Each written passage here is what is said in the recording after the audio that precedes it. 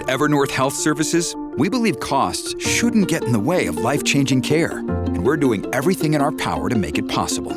Behavioral health solutions that also keep your projections at their best? It's possible. Pharmacy benefits that benefit your bottom line? It's possible. Complex specialty care that cares about your ROI? It's possible. Because we're already doing it. All while saving businesses billions. That's Wonder made possible. Learn more at evernorth.com/wonder. Another day is here, and you're ready for it. What to wear? Check. Breakfast, lunch, and dinner? Check. Planning for what's next and how to save for it? That's where Bank of America can help. For your financial to-dos, Bank of America has experts ready to help get you closer to your goals. Get started at one of our local financial centers or 24/7 in our mobile banking app. Find a location near you at bankofamerica.com/talktous. What would you like the power to do? Mobile banking requires downloading the app and is only available for select devices. Message and data rates may apply. Bank of America N.A., member FDIC. Welcome to the Jolly Podcast. I'm your host, Melissa Barrett. This podcast is for those who are interested in the conversation around diversity, inclusion, and equity. Each week, I'll be interviewing a guest who has something special to share or is actively part of building solutions in this space. Let's get started. Greg Brinkley is America's #1 coach for Black government professionals. In his combined 27-year career with the state of California and the Social Security Administration, he has led, consulted, or been a significant contributor to countless successful teams. He is a 2-time recipient of the SSA Regional Commissioners Team Award, as well as the prestigious SSA Commissioners Team Award. He's an entrepreneur and the founder of Greg Brinkley Enterprises, providing coaching and leadership services for success-driven Black government executives, leaders, and employees. He is also a coach, motivational speaker, and leadership trainer certified by John C. Maxwell. He and his wife live in the Austin, Texas area, and Greg and I have been friends for more than 30 years. All right. I have the pleasure this week of having Greg Brinkley join me. I'm so excited to have this conversation with you, somebody I have known for literally decades. And I am so excited to learn so much more about you. It's amazing how you can know somebody for decades and then they write a book and you learn so much more about them. Right. Exactly. So it is truly a pleasure to have you here. Yeah, it's a pleasure to be on with you, Melissa. I was looking forward to this. Like you said, we go back. So, comfort zones are not supposed to exist, but I feel comfortable being able to talk with you and just get into even more of what we're about right now in terms of what we're doing. So I'm excited. Yeah, this is cool. So, coming from the Jolly, everybody always has a story. So I always like to start with you telling your story about how you got to where you are, because you have literally transformed your life in terms of, working. And, when people say and think about government workers, they typically don't look like you or they don't act like you. And you have kind of transformed a lot of that. So tell us a little bit about Greg and how you got to where you are. All right. I'll start with just my career. I started back in 1993. I was at the California Department of Social Services. It's referred to as the Disability Determination Service. We handle federal disability claims. So I came in as a permanent intermittent, which means that I was not allowed to work 40 hours a week. I could not be full time. I had to work 39 hours or less. Oh, okay. So I was literally getting my foot in the door. I took the test as an office assistant and got on with the DDS in Oakland. And I got in working in the mailroom. And as I like to tell people, I was in the mailroom, not handling the mail. Okay. In fact, it be done. But yes, I was in the mailroom. I was not on the machines. I was on the sorter or the machine that seals. No, I wasn't on any of that. I was opening pouches of incoming cases.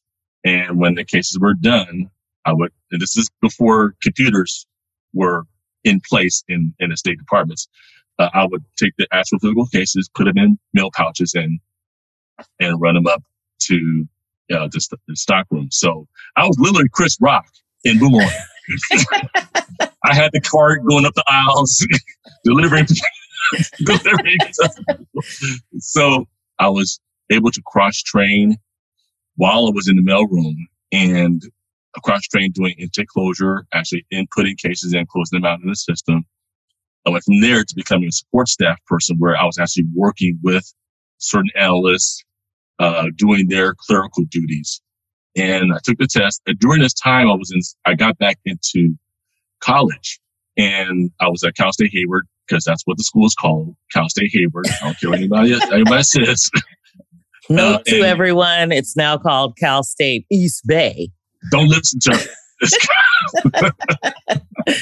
So I got back into the PACE program, which was a program for people who were working in the mornings and then went to school at night. So I was doing that for about 3 years. Finally got my degree, a bachelor's in human development. And I used that to parlay into becoming a disability evaluation analyst. So I was an analyst and did that for approximately 4 years. And then I went to work in Silicon Valley. I left and worked with a company called Edify Corporation. I was doing tech support for them. But the grind of the commute and early hours and traffic just got to me, and I ended up coming back to the state, to my old job.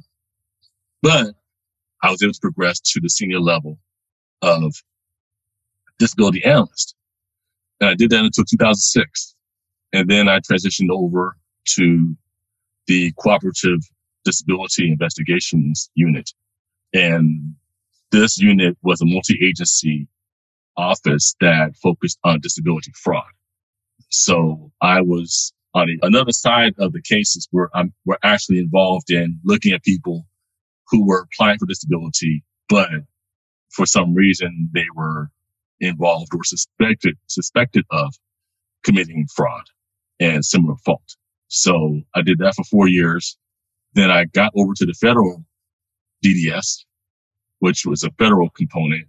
So I was working in Richmond, California, and I started on the ground. So I was under the total pole at the DDS in Oakland, went to CDI, then I was under the total pole again at the federal unit, but worked my way up, became a mentor, became a team leader, became the senior team leader. And this was a quasi-supervisory role. So, and then in 2014, they established what's called the Fraud Prevention Unit. There are only 3 in the nation. So this, my branch chief selected the unit that I was in, my supervisor and myself, to be the people to head up the Fraud Prevention Unit. So I was the team leader, and we worked on a lot of class action suits and a lot of data mining and data crunching and looking at cases with the fine-tooth comb that were more global in scope in terms of the number of cases or the type of criteria that met the level right, or the threshold of looking at whether it was actually fraud or not. So that's about all I can say because I'm still sworn to secrecy. I understand. Yes. Working on the risk side, yeah. I get it. From there, I did that until 2018. And my family and I decided that it was time to relocate. So we relocated to Austin, Texas, and I transferred over. It was a hardship transfer to the Austin Social Security office. I took a drop in grade and a drop in pay to make the transition. In that office, I was, for the first year, not even performing the duties of my job. I was doing mostly a lot of data entry and filing paper cases and taking Social Security applications. People were applying for Social Security cards, and it wasn't what I thought it would be. Right. Because it kept pushing back the training. So I finally got into training in it, and I was pretty much me and my coworker and I were basically lab rats with a lot of other people around the country because they were unfolding a new training system. So we got out of training and we just felt that we were not in a position, but they said, hey, you're going to work these cases. Wow. So I did that for 3 months and then COVID hit. Oh. So now everybody's teleworking. Right. And I didn't have the level of support that I needed. During this time, I was already training to become a coach. Mm-hmm. So I joined the John Maxwell team back in 2019. And I'm still with them and going through training. And that's how I met up with my mentor, Christian Simpson, who is, I don't think there's anybody who can touch him as far as coaching. He lives and breathes this. It got to a point in the office where it was just an untenable situation. Teleworking, getting frustrated because I didn't have the support. My mentor at the job, she was tied up herself. It wasn't her fault. It wasn't really anybody's fault. It was just the government. The perfect storm. It's the government. No. And it's the government. Right. It got to a point where my wife and I were like, this is not going to cut it. And she supported me in branching out and making the transition into entrepreneurial work. So I left on July 4th. It was Independence Day. My last day of work was the 4th of July. I love it. I love it. You were thinking ahead with that one for sure. And now, you have authored a book called Uncivilized. I saw it on your Facebook page and I was like, I have to order it. And it's really an interesting book to me because you focus a lot on, how government workers behave. And you talk about what to do to help them. But you talk a lot about government workers who, in some cases, I know people think may be uncivilized in their interactions with them. But you go through a lot of kind of different profiles of workers, which, coming from the corporate sector, both private and now public, having worked at Visa, I found a lot of the profiles, very similar to what I see in the office. It's not necessarily, I wouldn't necessarily say it's specific to government, but certainly what you've seen, I could relate to on my side. Mm. So, you talk about kind of the scatterist, the reality show wannabe, all of these different things. And, you look at it and it's like, that's true. People are kind of, they can be put into a little bit of a box, but in some cases we put ourselves in the box, right? Yeah. Yeah, absolutely. And that's, I want to make sure that I conveyed in the book that I was not immune to that either. I was the person who slept at the job, I can remember when I was in training as a disability analyst, and I was sleeping during training sessions, and I remember distinctly my branch chief called me in. Actually, the training coordinator called me in. My case adjudication bureau chief called me in, and she was really cool about it. She was like, "Hey, Greg, are you okay?" Because she was really cool about it, but everybody else was like, you better get your act together, and so on. So the branch chief called me in, and I never forget. She said, I quote, "Sleeping on the job is a fireable offense." I just looked at her. I said, "Really? Then half the staff should be fired." Oh no! That's in my mind. I didn't say that, but there's people putting tablets under their desks, sleeping and taking naps, but yet you're calling me out, right? Yeah. But I also know that. Now, I think I pointed this out in the book that management tend to have long memories. When you are seen or perceived a certain way, that tends to stay with you. As a matter of fact, when I left to go to Silicon Valley to work there, one of my coworkers told me, the branch training coordinator said that, there were some people who left and, it was good because they weren't really good analysts anyway. I was like, "Oh, really?" So when I came back, you had a point to prove. Yeah, remember me? Oh my God.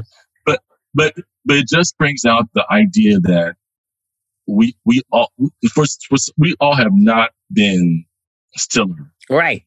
employees at some point in time. We've all have dropped the ball.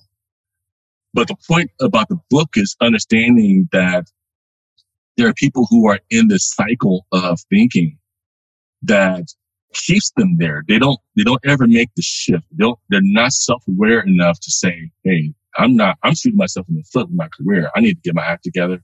I need to do something different. I need to surround myself with different people. Some don't make that shift. And that's when we see a lot of these personality profiles really become ingrained. And from the outside looking in, it just seems as though there's no help for these people when in fact there is help. Yeah. Well, and you talk about, and I love some of the names. I mean, the sit and spin arsonist. I'm like, oh my God, that is too hilarious. But I think one of the things you talk about in there is, who I associate with. A lot of people think it won't affect their career, who they're associated with. And you're talking a lot about, whether we see ourselves in some of these profiles, along the way. But to some degree, I don't know that you always know who you're associating yourself with, which kind of ends up becoming the political nightmare of, oh, well, you're aligned with Greg, so we're not going to promote you or do this or that. Right. And you actually had the opportunity to create training and, kind of be that bar of excellence in a lot of ways, when clearly you're saying you had to overcome some things within your own mindset in order to transition. Mm-hmm. So, I mean, how do you think people do that? I know I said a lot and all that with other people, kind of affecting your career and then the mindset that you have to have. How did you make that adjustment? Well, I think it comes from a core that we maintain. A lot of people get away from their core and they lose their way in getting back to that. Because I would venture to say that most people come in, I think I mentioned this in the book, most people come into government with great intentions. They want to establish themselves, they want to promote, they want to get, the benefits that come with government work, and they want to have some significance. So there's not too many people that come in just rolling in with some stank attitudes. They actually come in with the best of intentions. It's just that sometimes government work has a way of making you forget where you came from. Well, and yeah, I mean, and I was going to say, so in knowing that I'm assuming representation is an issue in the government. I know you specifically talk about Blacks in government. Mm-hmm. I mean, what is that, as you talk about your own transition, eyes are on you as you're making that transition. Yeah, that's another layer. That's I think that is so important for African Americans to realize that they don't have to sacrifice their Blackness. It's important. You have to be authentic. And for me, I needed to come to the realization that I am who I am. I know what I bring to the table. I know what skills I have. I know the skill set that I had developed. And it was showing itself in different spurts. I didn't come into government having all of this. I had a pretty good base, but I started to build on that. And I also had to be aware of my blind spots and know exactly what it is that I needed to fix or what I needed to adjust so I could be put in the best position. I know for me and for us being in the kingdom of God, it's important to recognize that there is someone in some ways protecting you from, in some cases, yourself, that you're not shooting yourself in the foot or doing more damage to yourself. There are people that are being positioned to actually be for you. And they say things or they do things or they look out for you in certain ways.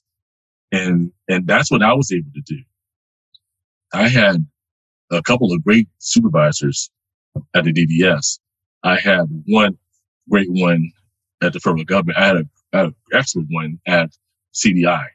I had people who were in my corner who saw the diamond in the rough and who positioned me to excel, to trust my judgment, to utilize my talents and gifts. And they respected me as an individual. They actually didn't look at me as just any old person. They, along with other people, they actually had a level of respect for the people that they were responsible for leading. So I was blessed to have people who were really able to say, hey, I know what you bring to the table. If there's an opportunity for us to work together, I want to work with you. And that helped me understand what I needed to break away from. So I wasn't locked into a mindset of feeling entitled. And I also didn't get into the mindset of dwelling in feeling marginalized or undervalued because I'm a Black man in a largely dominant white and female environment. As far as the branches that I was involved in. So I think it was important for me to appreciate who I was, what I brought to the table, use the help that was given to me, and then decide that I wanted to branch out into a newer version of myself, despite what others, including some Black folk, wanted to see from me. Because they wanted to keep me down, or they wanted to just try to throw me in the bus. You know, I can go down the road and give you examples of that. Yeah. But there had to be some value, but it comes from a core right of values that I knew that I had, and I had to build on that along the way. Well, and I love the fact that so turning the tables now because you said a whole lot in that sense when you talked about your own supervisors and the leadership that they showed in, first of all, even acknowledging you, but second of all, in creating those opportunities. And I think, there are so many challenges with people that are, whether they sit in the C-suite or whether they're in the government, they don't do that. Their leadership is, I'm in this position, so you will do what I say, or, whatever. But it doesn't showcase leadership. And I think, sometimes we're always looking for advocates or sponsorship, which, you hope you get. But it's so refreshing to hear that the leadership qualities for your particular situation had such a significant impact on you and your career. Yeah. But that's not to say that they were all like that. I had some that were really trying to find ways to show favoritism. Some that were really more manipulative, or they just did not have a high perception of the people that they worked around, and it showed in how they carried themselves. Some are very dogmatic. Some are very combative and arrogant. I mean, I had quite a few. So the ones that I mentioned, they were really the exceptions. Yeah. And by and large, you see this being replicated when you see things like leadership development programs, and the same people are the mentors. Right. and you're passing down this mentality to the people who are new coming in, and it ends up becoming this culture, toxic culture. Yeah, culture of toxicity. Yeah. So it's important for us to be, as far as government work, it's important to be mindful of how toxicity really becomes dominant influence, and it's hard to navigate that if you are not aware of your own self-worth and potential for influence. Ooh, say that. Aware of your own self-worth and potential for influence. I love that. Yeah. Let's pause for a moment. We'll be right back.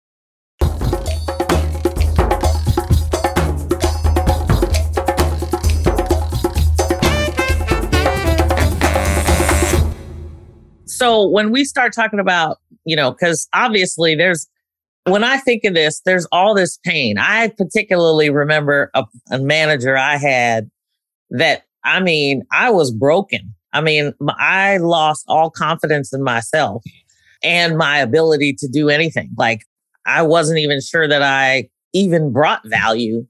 And thankfully, the organization I was with, we reorganized all the time. So luckily, you ended up in a different situation if you waited long enough. But, so there tends to be a lot of pain associated, even mentally, with people trying to navigate their own careers through a lot of these potholes and a lot of these profiles that you go into. So are there things from a mindset perspective, or, do you want to talk a little bit about your, the MPR that you identify in here? Are there things that, because I think you talk a lot about person-centered values, which, when you talk about you have to understand your core. Yeah. I go back to those person-centered values as well. So can you talk a little bit about, kind of how, as a leader, as a CEO, as I'm looking at the culture of my company, what is the MPR, that most problematic root, and how do I help people create those person-centered values? You're going to have to get the book now. They do need to get the book. So we're going to publicize it. Uncivilized by Greg Brinkley. But I came up with that MPR concept, reflecting on my training as a coach, and also looking back and reflecting on the types of things that I saw from my coworkers and leaders and executives. And there's just a common denominator behind it all, and it's ignorance. And that's not necessarily, because we're all ignorant to some degree. That's just the reality of life. We are all ignorant in some fashion or form. I think people don't want to admit that they're ignorant because they look at it as a stigma or as a black mark. Not necessarily. Ignorance is just the idea of being consciously unaware. Right. And when you're consciously unaware of something, you don't know any better. So that doesn't excuse it. It's just the fact that you don't know what you don't know. So there's a process of learning that has to come into the picture to help the person understand, okay, I never knew how to ride a bike before I rode a bike, but I had to start riding in order to learn. Right. I didn't know what I didn't know. But then when I started riding it, then, okay, I'm picking up on things, but I don't have it all together. And it's a process. So with that, this idea of ignorance is important, especially when you talk about person-centered values, because it goes back to what I was mentioning earlier. If you don't know who you are at your core, then you're not going to be able to see yourself with a level of self-respect, with the level of self-leadership, with the level of compassion for yourself. You're not going to have those things in place. You're really operating from a very unhealthy place, because now ignorance has become so prevalent. Right. And yet you still want to tell yourself, well, I know. Well, no, you don't know. Because if the results are the same, then that speaks to the mindset that is unhealthy, that's still in the ignorant place, that is still driven off of emotion and conditioning and so on. So there has to be that progression from ignorance to awareness gradually. It's not going to happen overnight. It has to be a process, but there has to be that first step in saying, okay, I'm aware that I don't know everything. Yeah. I know that I have not been mindful of who I am at my core. I'm not fully aware in every experience or situation I find myself in on a daily basis. I'm not always aware. That takes a lot of mindfulness. And it also requires a lot of breaks. So we have a lot of different things here. Even from a leadership perspective, a leader who is not aware of his or her core will pass down toxicity without even being aware of it. Yes. And that's why the leader needs to have that awareness as well and say, okay, I know I'm in this position, but I don't want to be a figurehead. I don't want to be some autocrat. I want to be able to see my team or my staff, my employees in a way where they can be able to express themselves in their work to the fullest. But that requires awareness on my part. The fish stinks from the head. So I need to, get myself cleaned up and then understand who I am in my core and then focus on and be clear about my values, what it is that I value, what's important to me, and how I present that in the workplace. Wow. You said a whole lot. The fish stinks from the head, though. That's an interesting one. I have not heard that before, Greg. Yeah. Well, I'll also add this, that I got this from my trainer. If there's a couple, he just drops nuggets all the time, but one particular nugget said, how you do one thing is how you do all things. Yes. And that sticks with me. Even for me, even as I look at my environment and my role, okay, that is a result of how I do the little things. And it shows up in every facet of my life. So when I start looking at this one thing in my life that I know that is not right or not as effective or not as efficient in this area, then I need to reel it back and then look at how I'm approaching this particular aspect of my life, because it has a direct impact on other areas of my life. That's a great point. And I think it shows the growth, right? Because if you're able to see, it kind of gives you that hope that if I'm not doing something that I should be doing, first of all, you're finally self-aware. And, you talked about self-compassion and some of the things, that's like deep work on yourself. Yeah. And I think a lot of times people don't, they tend to be focused on how do I lead the team or how do I do this for others or how other people are acting.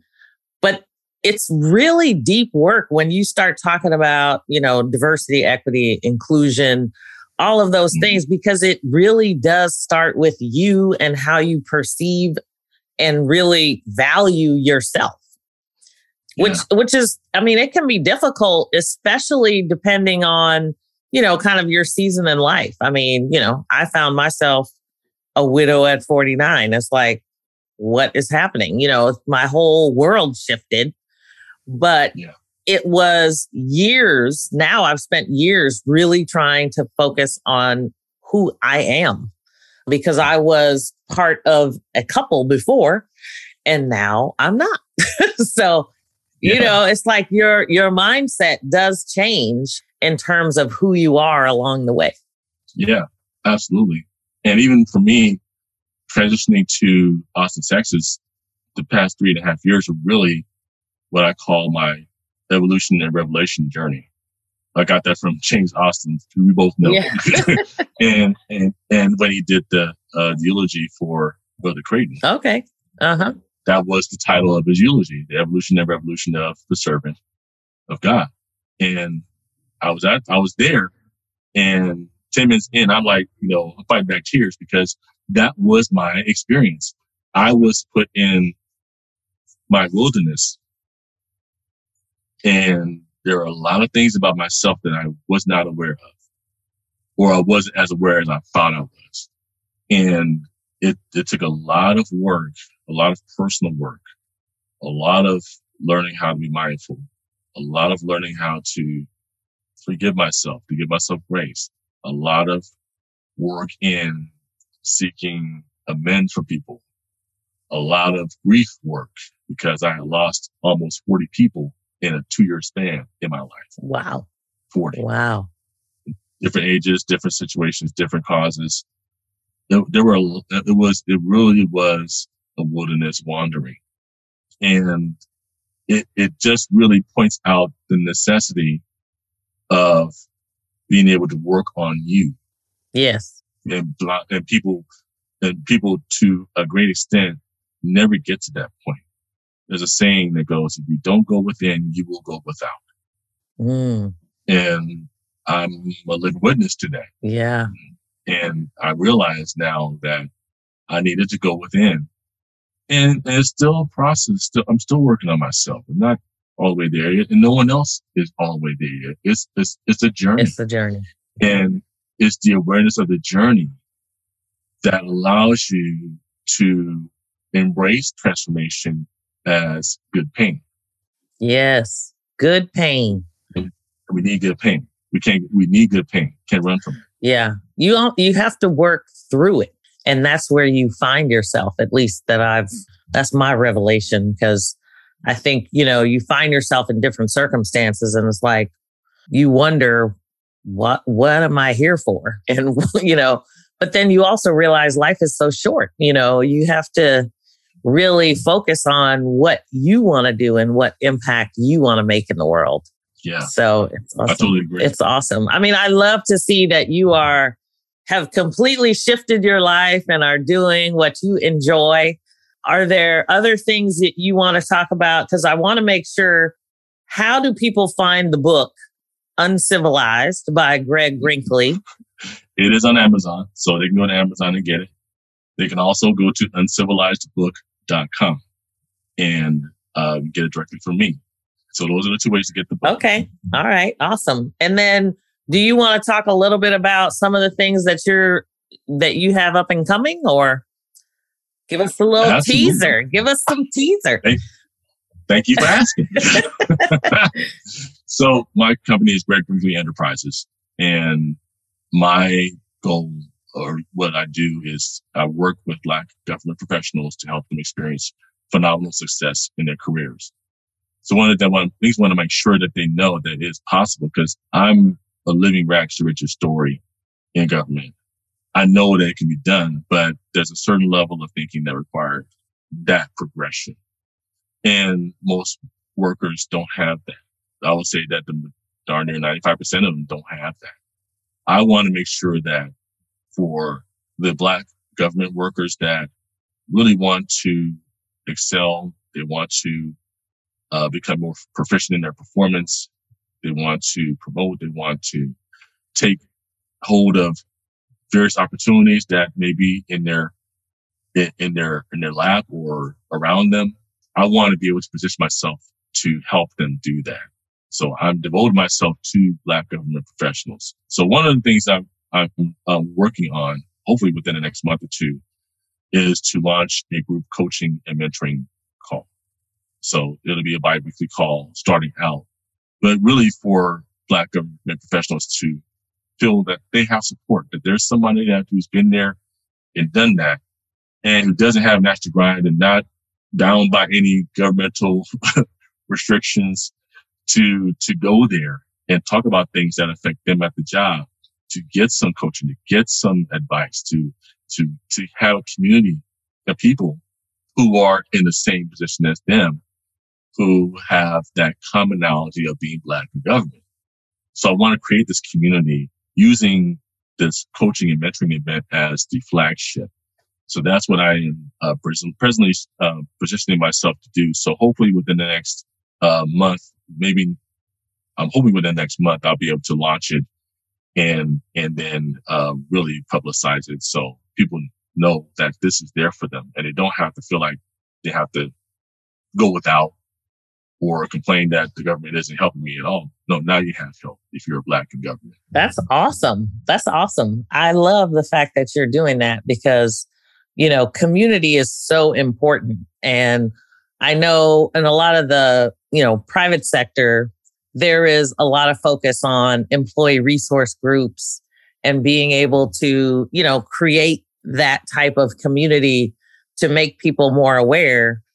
But I would imagine it becomes, maybe more challenging in the government role with all of these different agencies and things going on. Yeah. So I love the fact that you're like, you know what? They don't need to sponsor it. We'll just create our own and work together, and, we'll create the trajectory that you want. So that's an awesome, awesome thing.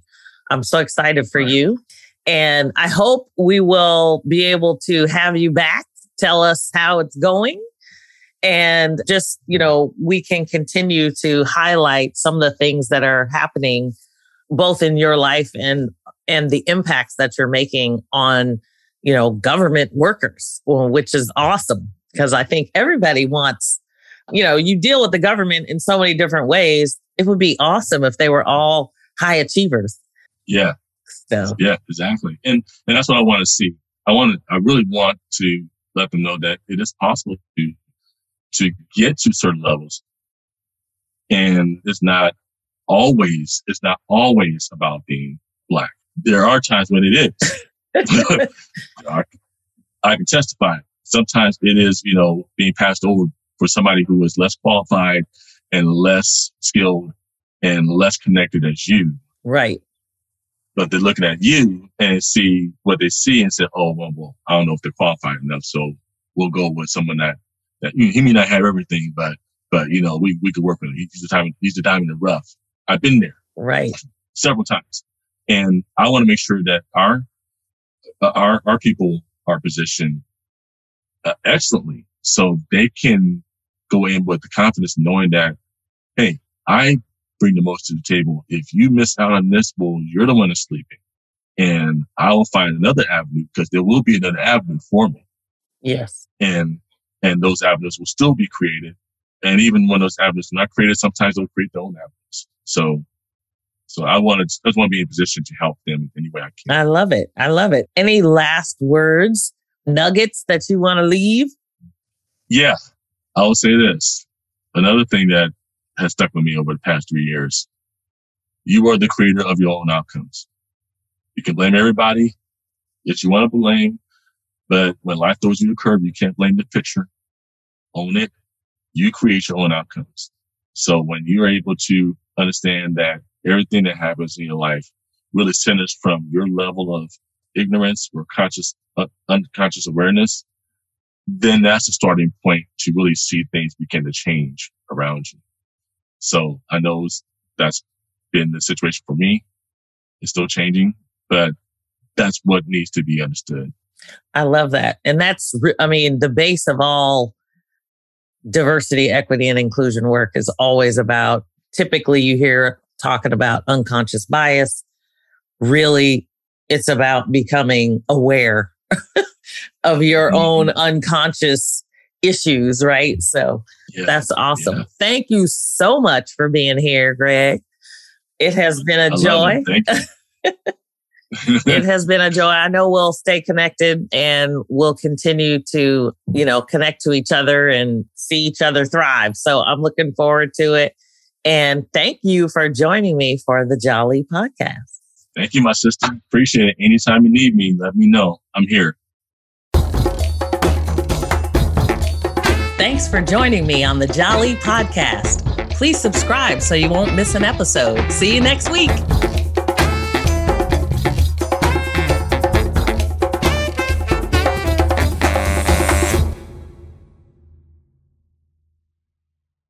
This podcast is a part of the C-Suite Radio Network. For more top business podcasts, visit c-suiteradio.com.